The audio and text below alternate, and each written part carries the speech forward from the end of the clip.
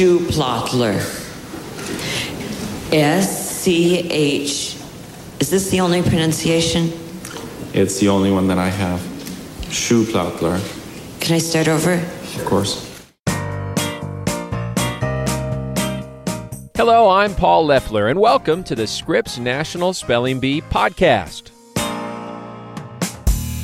Bee Week is right around the corner, and this podcast is your home for all the excitement and anticipation that goes into this beloved American tradition. It's my great pleasure to serve as a TV commentator for the Scripps National Spelling Bee, and in that role, I've been privileged to see some truly brilliant young people compete. Spellers at the top level have a fantastic ability to focus. So without getting up close and personal, you might not know just how accomplished they are in other fields, like mathematics and music. Today's guest is a special talent in those two disciplines who also happens to be the 2007 Scripps National Spelling Bee champion, Evan O'Dorney. I find spelling and math really are opposites, and it just happens to be that I have this sort of brain that excels in both of them. I spoke with Evan about his past in spelling, his present in mathematics, and the philosophy that prepares him for the future. He joined us from Cambridge, Massachusetts, where he's graduating from a certain university next week. Hi, my name is Evan O'Dorney, and I'm the 2007 Spelling Bee champion, and I'm about to graduate from Harvard. But for Evan, it all started from a place called home. I was homeschooled up through 12th grade. In 9th grade, I began taking math classes from UC Berkeley in their concurrent enrollment program. So now I'm at Harvard. So after this is over, I am going to the University of Cambridge for a year.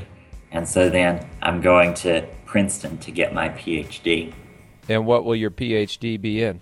Math, specifically number theory. Uh-huh. There's one other person on record who did both spelling bees and math competitions, Allison Miller. She also went to Harvard, followed by Cambridge, followed by Princeton, and I'm looking to work with her advisor, who is a mathematician at Princeton, who recently won the Fields Medal. His name is Manjul Bhargava, and I did my senior thesis on explaining and extending his work. He gave me, when I visited, some unsolved research problems that I may end up working on over the summer. Unsolved, as in no one's ever been able to figure them out. Yeah, math is an interesting subject. There are so many levels that you can think of it like a tree where everybody starts at the trunk with arithmetic up through calculus, and then you start to branch into different fields, and you see that since at every stage you have decisions on what area you're going through, after a certain amount of years, the number of problems grows exponentially. So it gets to the point where there are far more problems than mathematicians have time for, and you just kind of pick one. It's kind of exciting. It's a bit like you're exploring a corner of the world that no one's ever seen before, huh? Yeah, it is. And sometimes that's what the spelling bee's like, too, when you're up there at the microphone and you hear a word that you've never heard before. Does that seem like ancient history to you now, your spelling bee days? Yeah, and spelling is very different. The dictionary only has 2,662 pages, and the words are all there. So it's a lot more finite than math. Yep. What do you remember about the spelling bee? I mean, do you still go around dancing an impromptu Schuhplattler or what? It's really faded in my background. It's like a few days ago, the Catholic Students Association at Harvard had a party to celebrate the seniors, and they flashed a bunch of pictures they found online, and they flashed some spelling bee pictures of me, and a lot of the students, and even the priest there, never knew that I was in spelling bees. Are you ever in a situation like that where when people see the pictures, then they're like, oh, you're that guy. I remember seeing you on TV. Oh yeah, there are people who run into me from time to time. And I mean, I've grown so much that it's hard to catch it just by looking at my face. But there are still people who, when I meet them, for instance, I say my name is Evan, and they might ask, oh, what's your last name? And sometimes they have heard of me and will realize who I am. Do you have a favorite word that you got or a least favorite word that you got in competition? Well, certainly when I look back on when I won, everyone remembers the last word, but the last word was not the hardest word. It was the word Corinne that really got me to the point where I was likely to win, and that was back in round 6, and it's spelled Corinne. It means the common gazelle, and to my knowledge, it's not found in any dictionary other than Webster's Third, the official one for the spelling bee, so it's kind of a ghost word. So you really have to have studied all of those, or at least the right ones, if you're going to get a word like that right. Yeah, we found ways of spending more time on the words that they're most likely to ask. You mentioned being homeschooled through 12th grade as your primary mode of education, and I mean, when you're going to UC Berkeley for math classes as a freshman in high school, obviously you're getting it from a lot of sources, but what do you think that homeschooling experience did for you? It really allowed me to be myself, because especially longer ago, some people on the internet conjectured that I was autistic. Now, I've never been diagnosed autistic, but I have something of the sort, and it took a long time for my mother to teach me to relate to people, especially to my peers, and to initiate conversations, respond to questions. And I'm very grateful to her for teaching me that, something which is so basic for most people. And conversely, with things like math, allowing me to be myself and go at my own pace, which was to read very advanced things at an early age. Yeah, when did that all start? When do you remember just having this voracious appetite for gobbling up math and or spelling? Oh, well, it's not so much that I remember, because this goes back nearly to my birth. I was doing addition by the time I was 2 and learning to read at around the same time. What are your favorite books? I always liked to check counting books out of the library when I was young. And we got videos. There was like Richard Scarry's best counting video ever. I would watch that one over and over again. Richard Scarry's the best. 1, 2, 3, 4, 5. 5 bunny frogs. And 5 big splashes. 5. You were talking about how much you appreciate your mother, not just for, the academic guidance that she gave you in homeschooling, but in helping you relate to other people. Yeah. When you think back on all the years that you competed in the spelling bee, do you have some friends from those days? Were those experiences kind of formative in that dynamic and what you're talking about now? I wouldn't say so. My formation of friendships didn't come until much later. And now that I've come to Harvard, I've gotten to experience friendship even more and grow in it. And there's a guy named CJ who graduated from Harvard last year, and he is really my first permanent friend.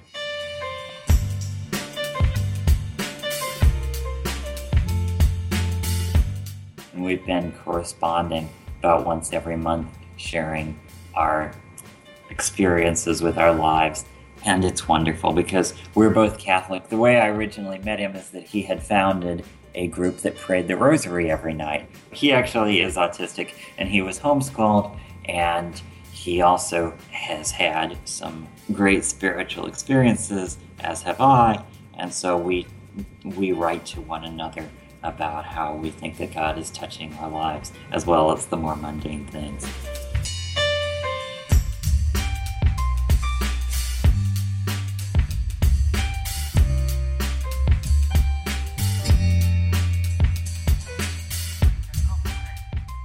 Is there any advice that you would share for a young boy or girl who's going into the spelling bee for the first time in Washington? Maybe something that you learned through your years there that you think helped you eventually become the champion? My only reason, or my primary reason for going after the spelling bee was the Mount Everest reason. It's difficult and it's there.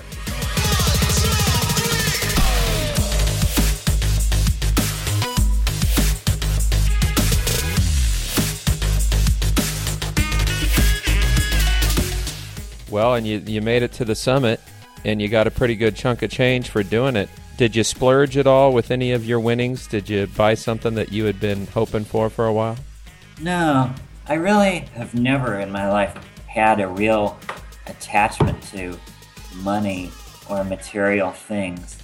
I think it's one of the blessings of living in a house like I did, where my dad collects all kinds of large and variably useful items that he finds at work or in the dumpster or wherever he might happen to be journeying. And so there's stuff everywhere in my house. And so I got to learn that stuff is not necessarily good. I think that a lot of people haven't learned that. Wow. What do you value the most? Well, time is a lot more valuable. There's so little time. Harvard, when I came to Harvard, there were so many activities that blew my mind away. It's like I've never known that something like this could exist, and I want to give myself to it to help it flourish.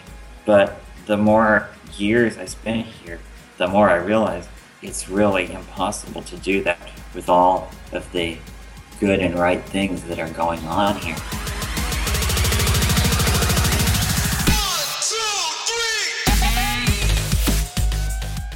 3. And so sometimes time can be a matter of the simplest things, like just spending an afternoon on the couch with my mother and being present there. How old are you? 21. You've got wisdom beyond your years, my friend. Thank you. How would you explain what words mean to you now? The more I've grown, the more I realize that words are a sign of a people, of a community, of a culture. And every word in existence was invented by somebody. And I've made my own meager contributions in some of my essays as far as using words that the speller checker does not recognize, even though they're made perfectly in conformity with existing words. And lexicography is really a much less exact science than people realize. You've got words that maybe have been used 10,000 times or 1,000 times or 100 times or 10 times. And you really have to make arbitrary choices about what to include, because a language is not anything fixed. Its boundaries, both with other languages and with the past and with the future, are always uncertain.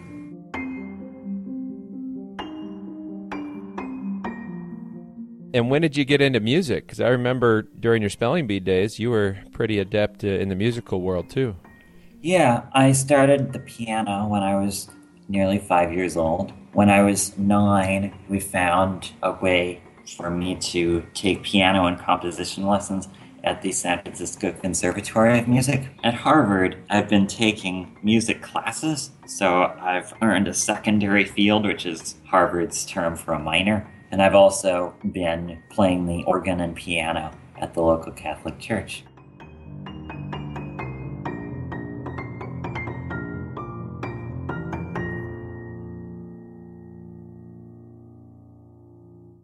It's really insightful what you shared, and it's really interesting to hear your take and to see all these years later, or at least hear you and understand the different things that you've been through and how you've grown into the man you are. It's really fascinating.